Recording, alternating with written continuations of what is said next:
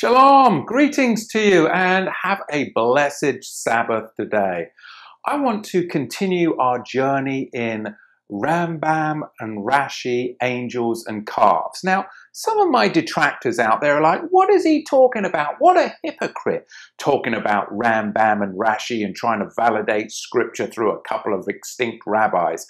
Not at all, not at all. Slow down, slow down. All I'm talking about is validating scripture through scripture. But to deny historically that there are commentators on the Bible, whether right or wrong, to look at history and historical writings, to surmise and gather information from those writings, there's nothing wrong with that at all, as long as in the end result being we're going to layer everything that we speak about upon the scriptures, and in the scriptures alone is where we find the validation of our biblical truth. So before we jump in today, I just want to thank all of you out there that donate and support Torah to the Tribes. Now, without your giving, we would not be able to continue. We've been able to do so much this year. It has been an absolutely phenomenal year because of the generosity of our benefactors. We've been able to host 3 of the pilgrimage feasts this year. We've been able to help people and sponsor people to come to those events. We've been able to go out into the nations and find the lost sheep of the house of Israel. And all of this has been possible because you support this ministry. You support what we're doing, and I want to thank you for that. Now, we are today going to be diving in to a various amounts of scripture, so open up your Bibles, and along the way, give us some thumbs up if you like this video, and if you don't like this video, give us some thumbs down. We've got comments in the comments section. Keep it kadosh, keep it holy, and let's dig in today. Turn in your scriptures to Exodus, Shemot, chapter 32, verse 20, where it reads, actually 32, let's jump in at verse 30. And it came to pass on the next day that Moshe said to the people, you have sinned a great sin, and now I will go up to Yahweh. Perhaps I shall make Keporah, an atonement, a covering for your sin. And Moshe returned to Yahweh and said, oh, this people, they have sinned a great sin and have made for themselves Elohim of gold. Yet now, if you will please forgive their sin, but if not, please blot me, I ask you, out of your scroll that you have written. And Yahweh said to Moshe, whoever has sinned against me, him will I blot out of my scroll. Therefore, now go lead the people to the place of which I have spoken to you. Now see, my Malach, my angel shall go before you. Nevertheless, in the day when I visit, I will visit their sin upon them. And Yahweh plagued the people because they made the calf which Aaron also made. Now, if we skip over to Exodus Shemot 33, verse 5, it reads, for Yahweh said to Moshe, say to the children of Israel, you are a stiff-necked people. I will come up into the midst of you in a moment and consume you. Therefore, now put off your ornaments from you, that I may know what to do with you. And the children of Israel stripped themselves of their ornaments by the Mount Horeb. Verse 7.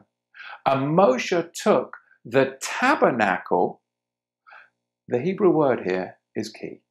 It's Aleph, Hey, Lamed. And Moshe took the Ochel and pitched it outside the camp, far off from the camp, and he called it the Moed Ochel.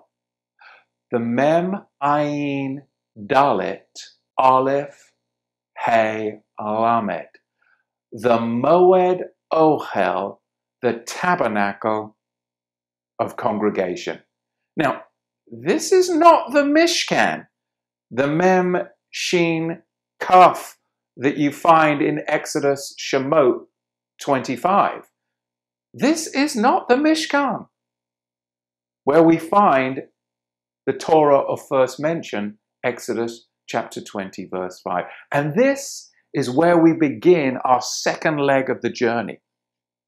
Because the reason for the title of this teaching, Rambam and Rashi, isn't so that we can learn the doctrines of Rambam and Rashi, trolls, heaven forbid. No, the reason is that we can examine historically that there are various valid opinions relating to the question of whether the Torah is written completely in chronological order, or if there is a distinction that needs to be made to those of us that are astute and wise, the distinction between chronological and achronological.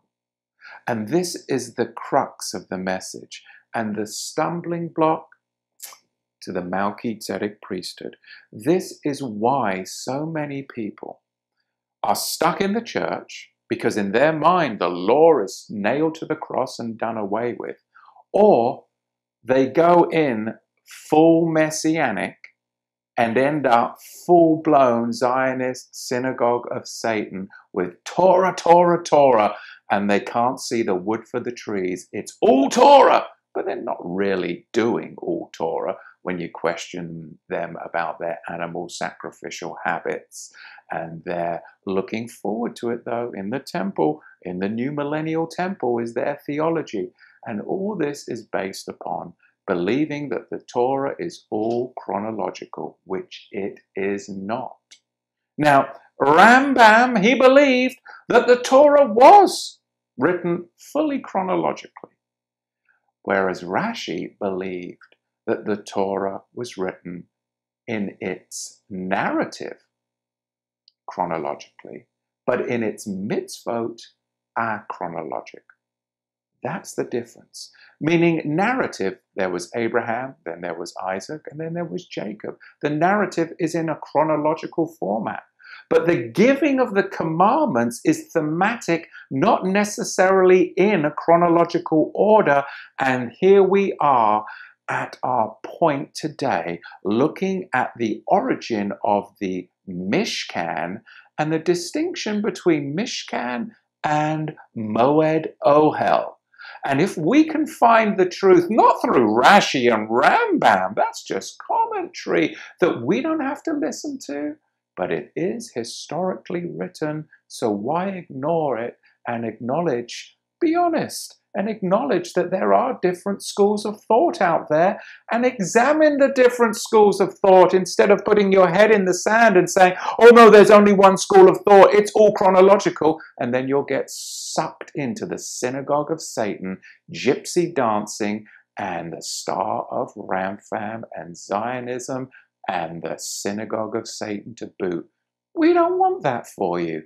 How about a little bit of salt and a lot of light to lighten up your life?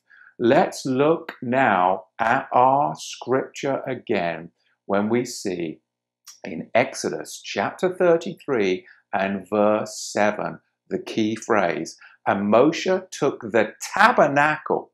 The word there is Ohel, Aleph, Chay, Lamed, and he pitched this Ohel, which is very different from the Mishkan, the tabernacle that you see in Exodus chapter 25, and he pitched it outside the camp, far off from the camp, and he called it the Moed Ohel, the tabernacle of congregation.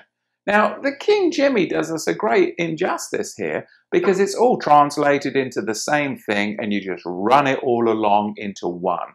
But it's not. This is going to show us the distinction between chronology and achronology. This is the key point to the Melchizedek understanding that so many just can't get their head around. And I hope today that this video will really aid you to see the difference between thematic and narrative. And it came to pass now in verse 8, that everyone who sought Yahweh went out to the tabernacle of the congregation, which was outside the camp.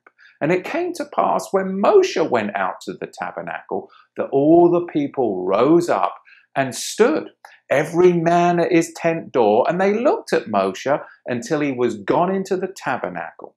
And it came to pass, as Moshe entered into the tabernacle, the cloudy pillar descended and stood at the door of the tabernacle, and Yahweh talked with Moshe.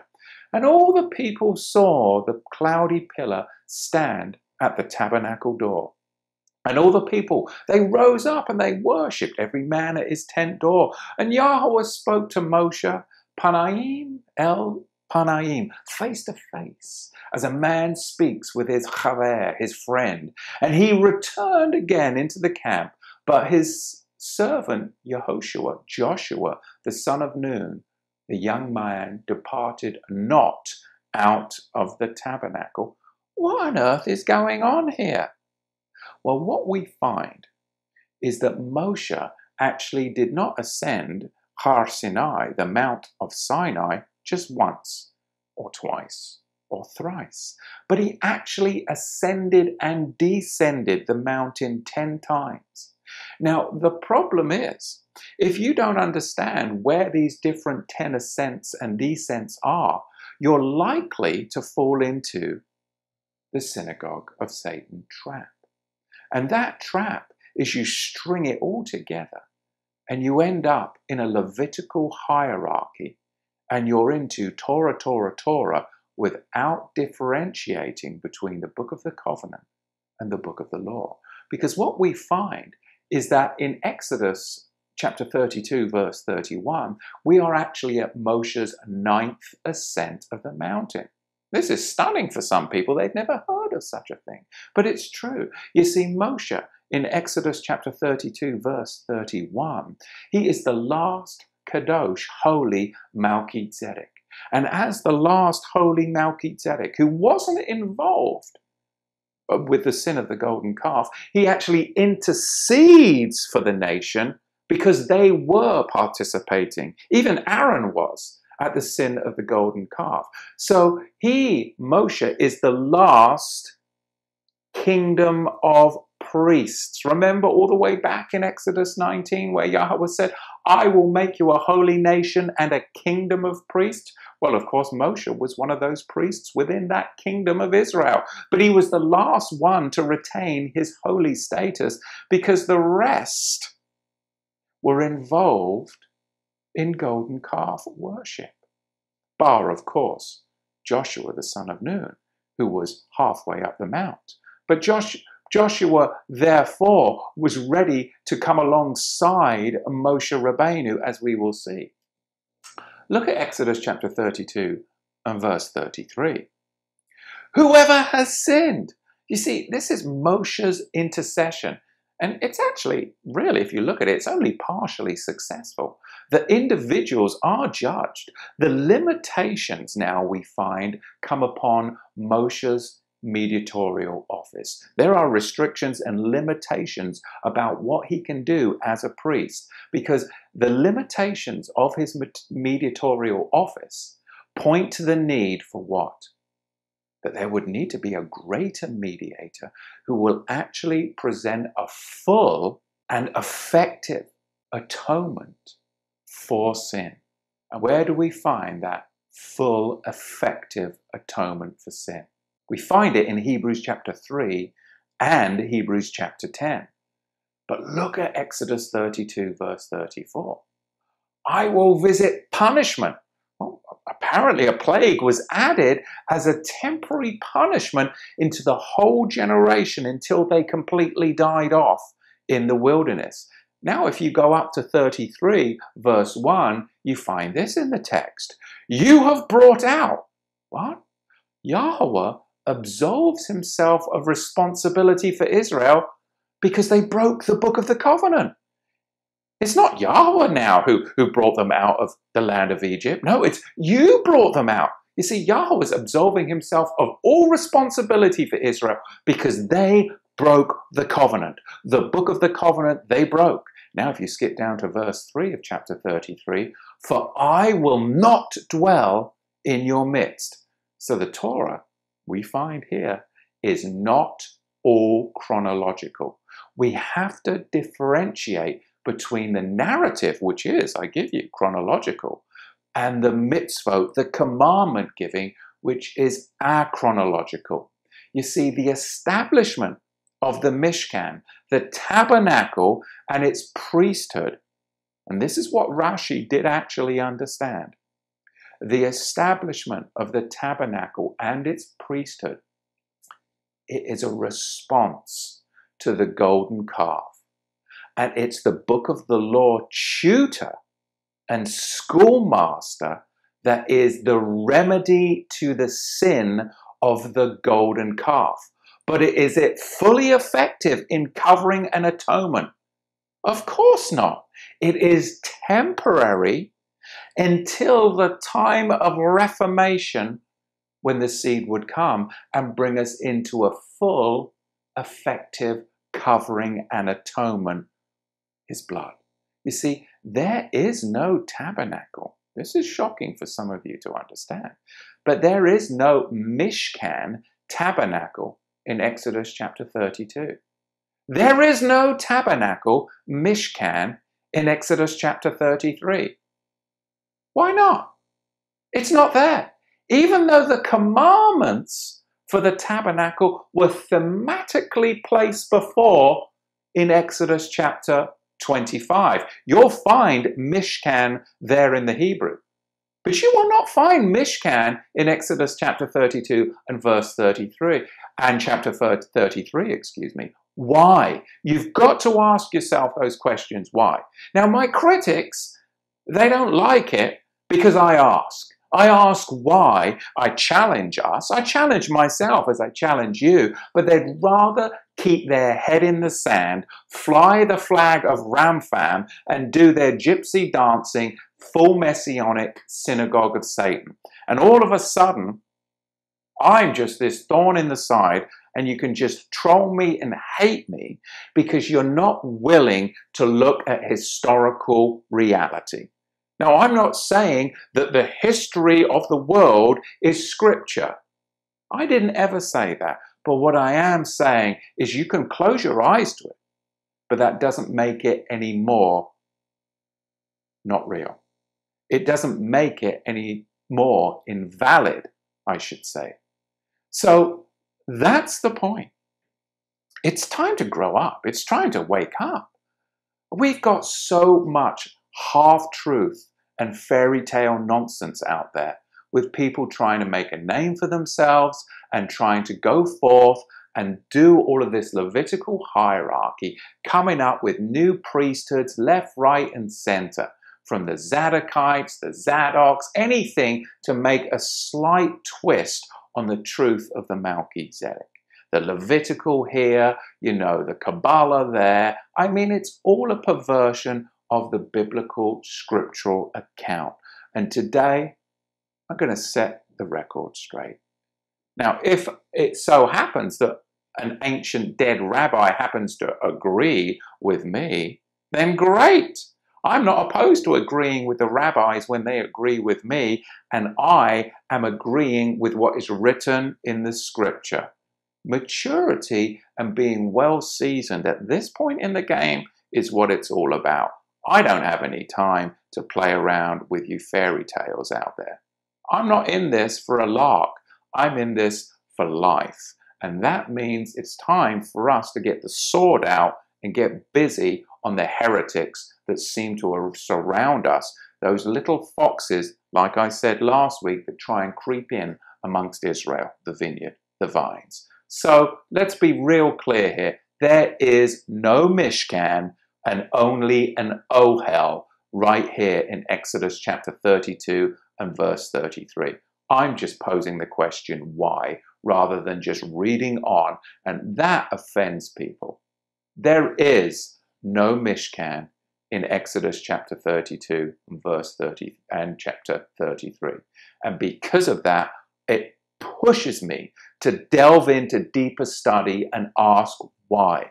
Why, if there's a Mishkan in Exodus chapter 25, a tabernacle in Exodus chapter 25, why isn't it here in Exodus chapter 32 and 33? Because Yahweh is teaching us through his word that the narrative is chronological and the mitzvot, the commandment giving, is achronological. It is thematic in its force and structure. And because of that, the Melchizedek priesthood is ordained for you and I today, for those who have an ear to hear and eyes to see. And I pray that's you guys out there.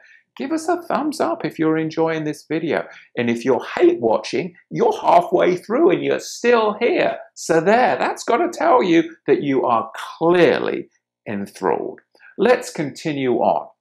The Mishkan, the tabernacle and priesthood are a response to the golden calf. That's my premise, okay? Exodus chapter 33, verse 7.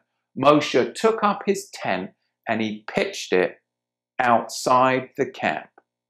Well, what was it? Was it the tabernacle or was it the tent of meeting? You see, the Hebrew nouns that we find here for the two tents, they are actually different. One being most commonly translated as, in the King Jimmy, the tent of meeting, while the other is usually translated as tabernacle. And here, my friends, is the Melchizedek mystery. The fact that Moshe sets up his own tent with his roommate Yehoshua, Joshua, verse 11, a tent outside of the camp, underscored what? It underscored that the people had broken fellowship with Yahweh at Sinai when they'd made the golden calf. You see, after the tabernacle was built, Moshe no longer needed his temporary tent, did he? And the term tent of meeting then began to be applied to the tabernacle. But what does that mean? It's just so confusing. No, it's not. It means that the mitzvot, the commandment of the tabernacle, from Exodus chapter 25 through Exodus chapter 32 is achronological. It is not linear storytelling because there is no tabernacle until after the golden calf breach. All we have here is Moshe and his roommate's tent. Now this is tragic for the Levitical hierarchy. This just unravels their whole narrative. And that is why some of you are still hate watching. And that's why some of you are so offended by Torah to the tribes.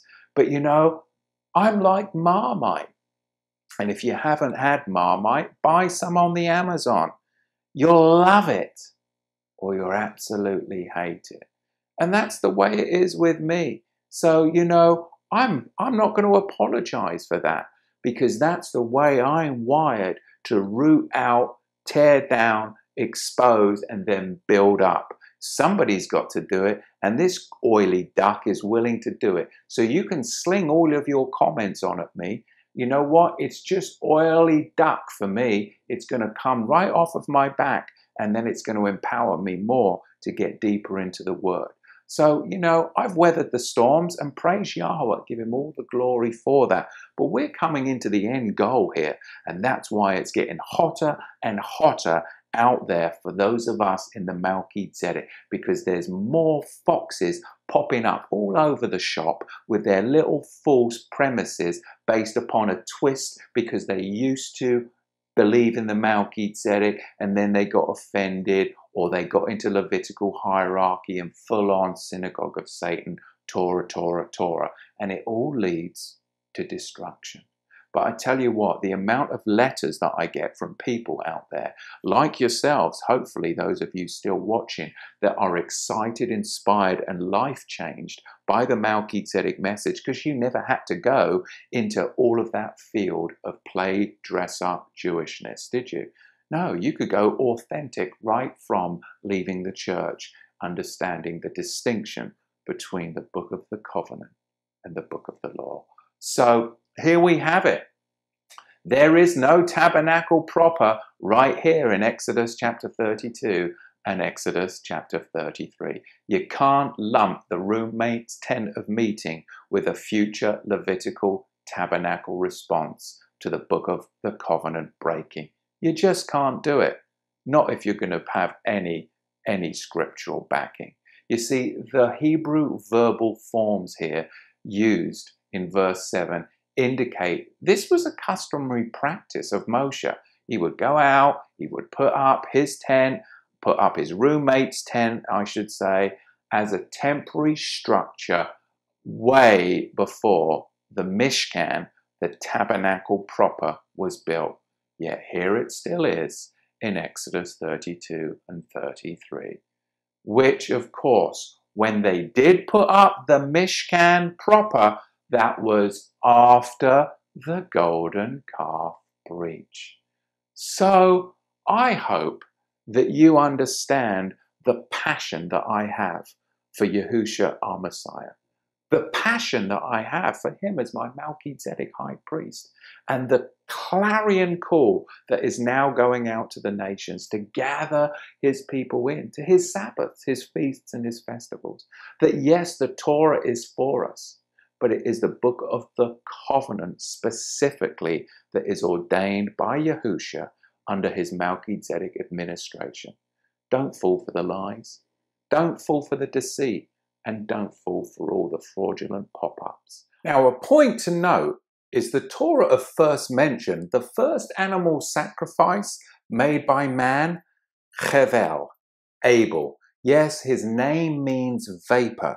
It means mist, a temporal state of things. So what does that tell you? Animal sacrifices were always supposed to be a vapor. They were always supposed to be a mist, a temporal state of things, until the nation became the kingdom of priests that offered up a sweet vapor of sacrificial prayers. This is the incense of the saints. Hebrews 7:11 testifies to the way the Torah is written, stating that the book of the law was given under the Levitical priesthood, which was determined, you've got it, at the golden calf breach. I love this stuff. I mean, the church taught that the Torah progresses according to a linear or chronological order, and then they just nailed the whole thing on the cross and said it's done away with. But we understand there's so much more to it. We have to take the narrow road that leads to life and follow our Melchizedek high priest. Because according to the church model, you've got the 5 books of Moses that all happened in chronological order. Whereas I found in my yearly Torah study, it became apparent that the Torah is achronological.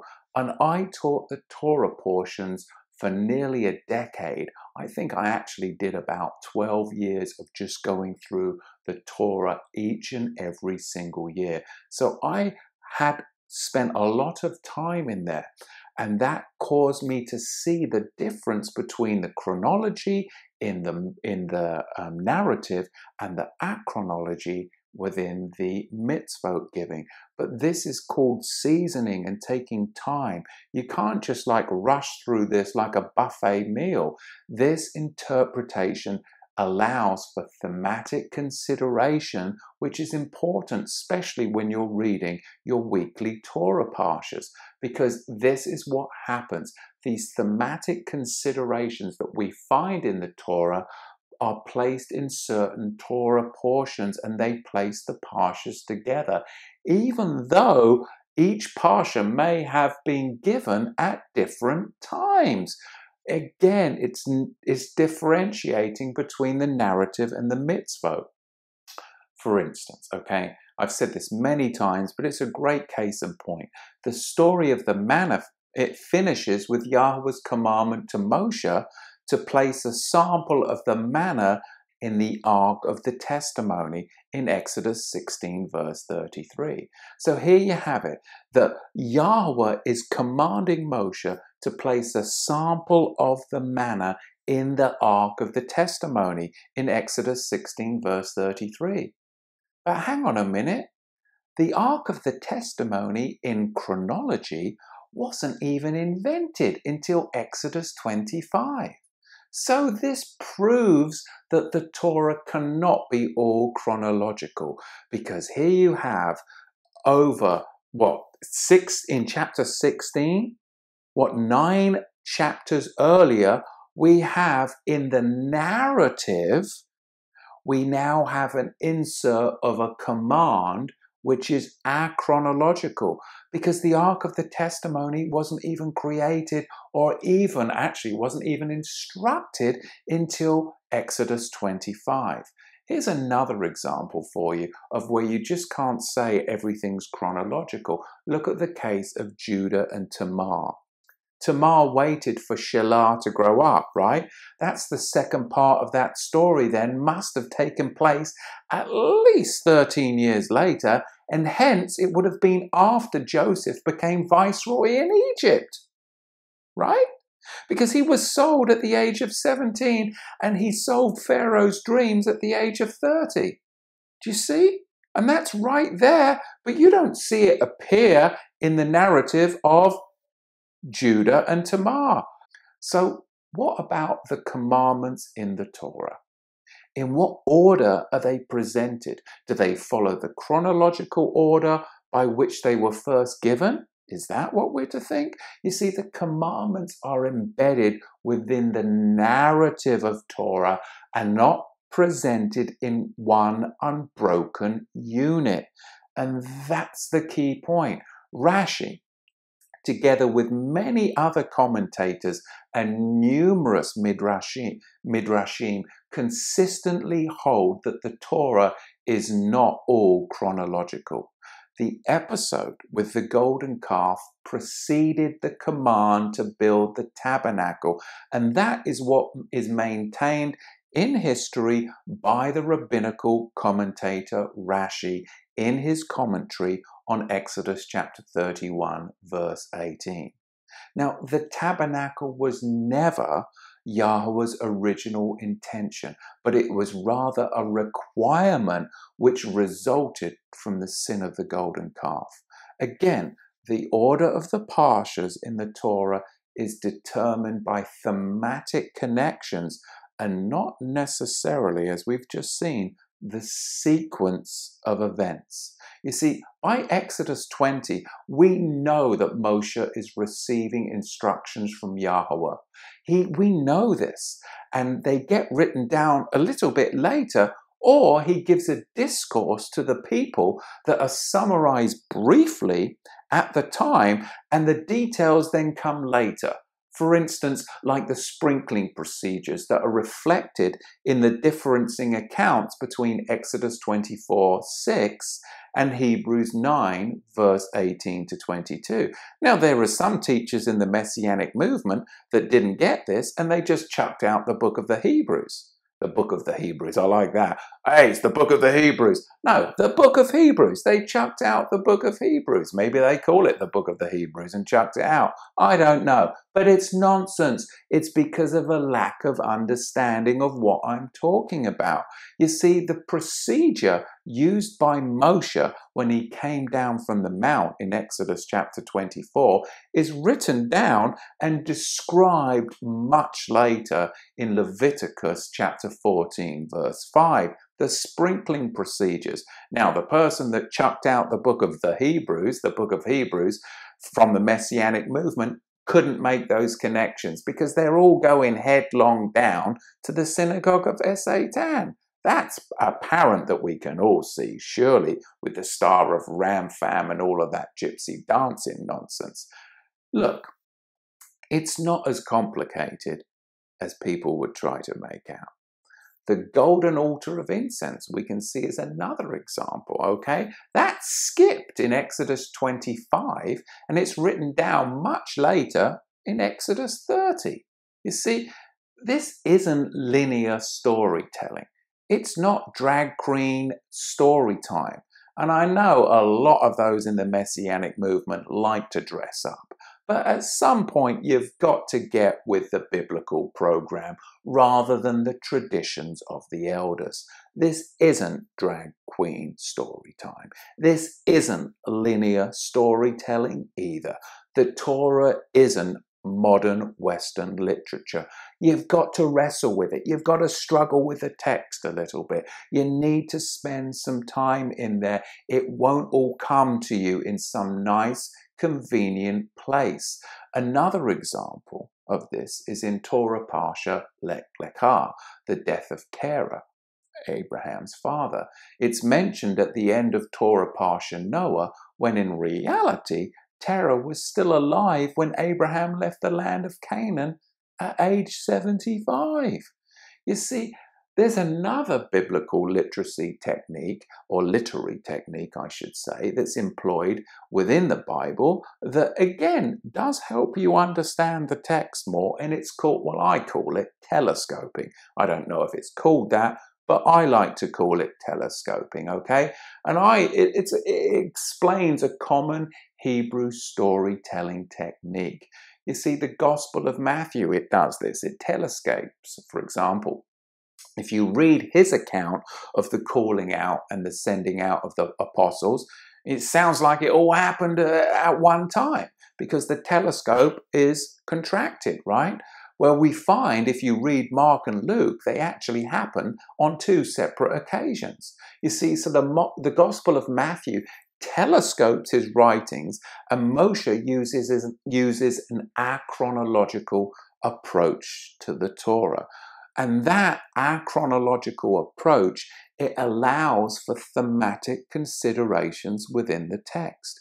Both writers aren't just going to spoon feed you the exact chronology. And that's what people, they want. They want it to be spoon-fed. And we just can't do that, you know? We have to spend our time seeking Yahweh in His Word to work it out with Him so that we can get the revelation. And this, my friends, is the mystery of the Melchizedek. It's moving away from this Greco-Roman spoon-fed linear mindset and allowing yourself to be humble enough to allow the Bible to speak to you thematically as well. Don't get stuck in this chronology idea of the Bible. You have to look at it as this amazing work that Yahweh has delivered to us. In Deuteronomy chapter 10, verse 8, it is written, at that time, well, what time? What time are you talking about? After the golden calf breach. Go back to verse 1 in chapter 10 and you can see that. At that time, after the golden calf breach with the second set of tablets, Yahweh set aside the tribe of Levi. There is your chronology, right? It's not all laid out for you. Hebrews 7:11 now testifies to this fact. If therefore perfection were by the Levitical priesthood, for under it the people received the law, what further need was there that another priest should rise after the order of Melchizedek and not be called after the order of Aaron? This is the Melchizedek understanding. And to summarize and encapsulate it all, let's finish up with looking at the 10 ascents of Moses as he ascends and descends the mountain. Because another thing that we find within the church system and the Messianic movement is they just run all this stuff together and either nail the law to the cross, do away with it, or they see it as all law, and you're into ritual bloodletting and a bunch of Zionist propaganda. Okay?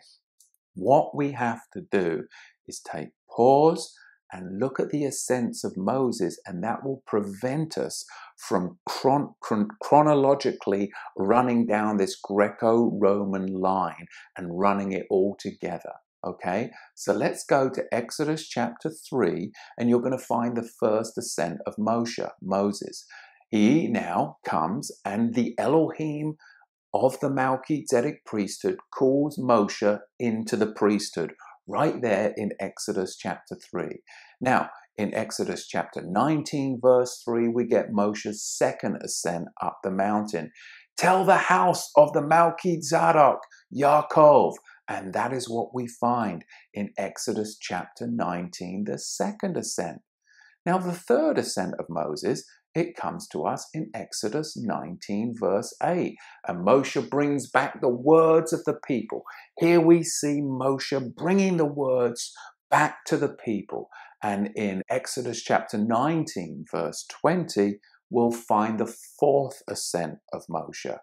Go warn the people. There's specific covenant boundaries. You can't encroach upon the mountain. Go warn the people. That was the fourth ascent. Now we come to the all-important fifth ascent. Now this is key because Paul tells the Galatians, once a covenant is blood ratified, you cannot add to it. Meaning, if this is the fifth ascent where we're going to find Exodus chapter 20, verse 21, through Exodus chapter 23, verse 33, this is Moshe's fifth ascent.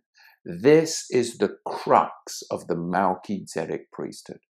Because within this fifth ascent, you get the blood ratification of the Book of the Covenant. I cannot stress or overemphasize that enough. You see, nothing can be added at this point. You can't run the 6th, 7th, 8th, 9th, 10th ascents into this. You simply can't. Anything that happens after this is a separate law, is another law, because you cannot add to a blood ratified covenant. This is key, and you cannot lump ascents strung together with Greek chronology after this. This is the fifth ascent. So then we get to the sixth ascent, and that is in Exodus chapter 24, verse 9, and it is the Book of the Covenant confirming meal. Blood ratified, sealed, now we're going to have a covenant confirming meal. Now the seventh ascent appears in Exodus 24:12. This is the first set of tablets and imposed, cannot be added law of commandments. So in Exodus 24 verse 12, we get the first set of tablets, and then there's the imposition, imposed. It cannot be added to the Book of the Covenant, because that was already blood ratified. We've got an imposed law of commandments. This right now is a break in the chronology, and it is talking about the golden calf breach.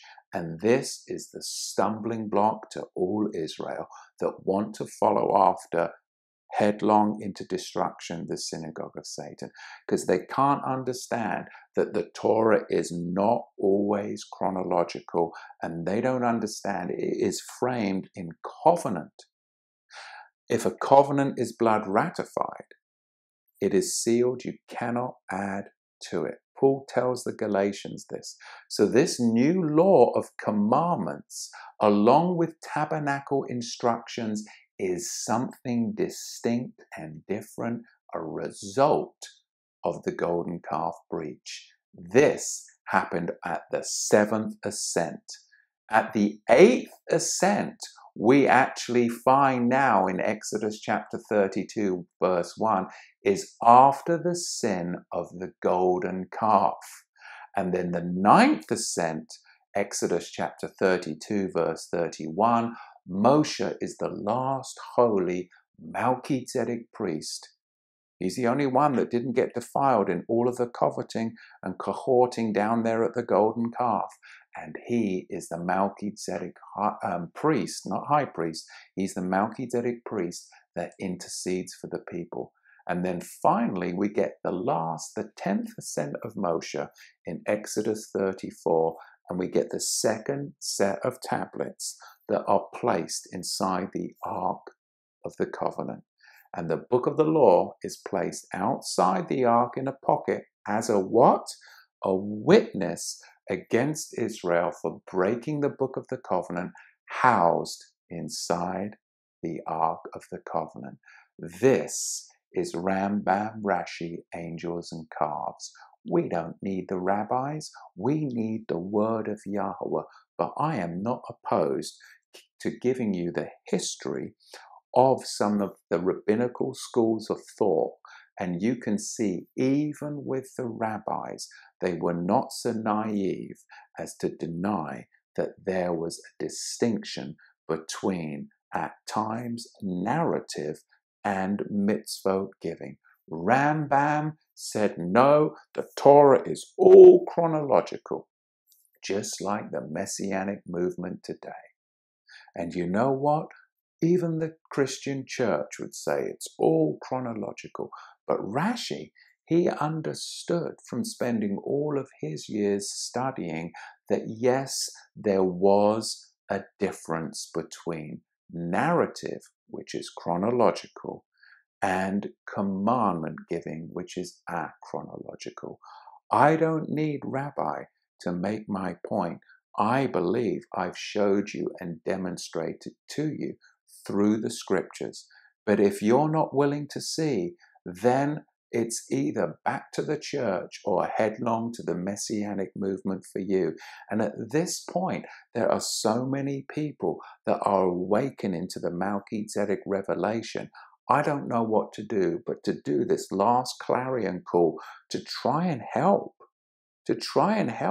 so that you won't have to go down the paths that I once trod. Shalom, and I hope to catch you next Sabbath, and bless you. Remember, give us some thumbs up if you like this video.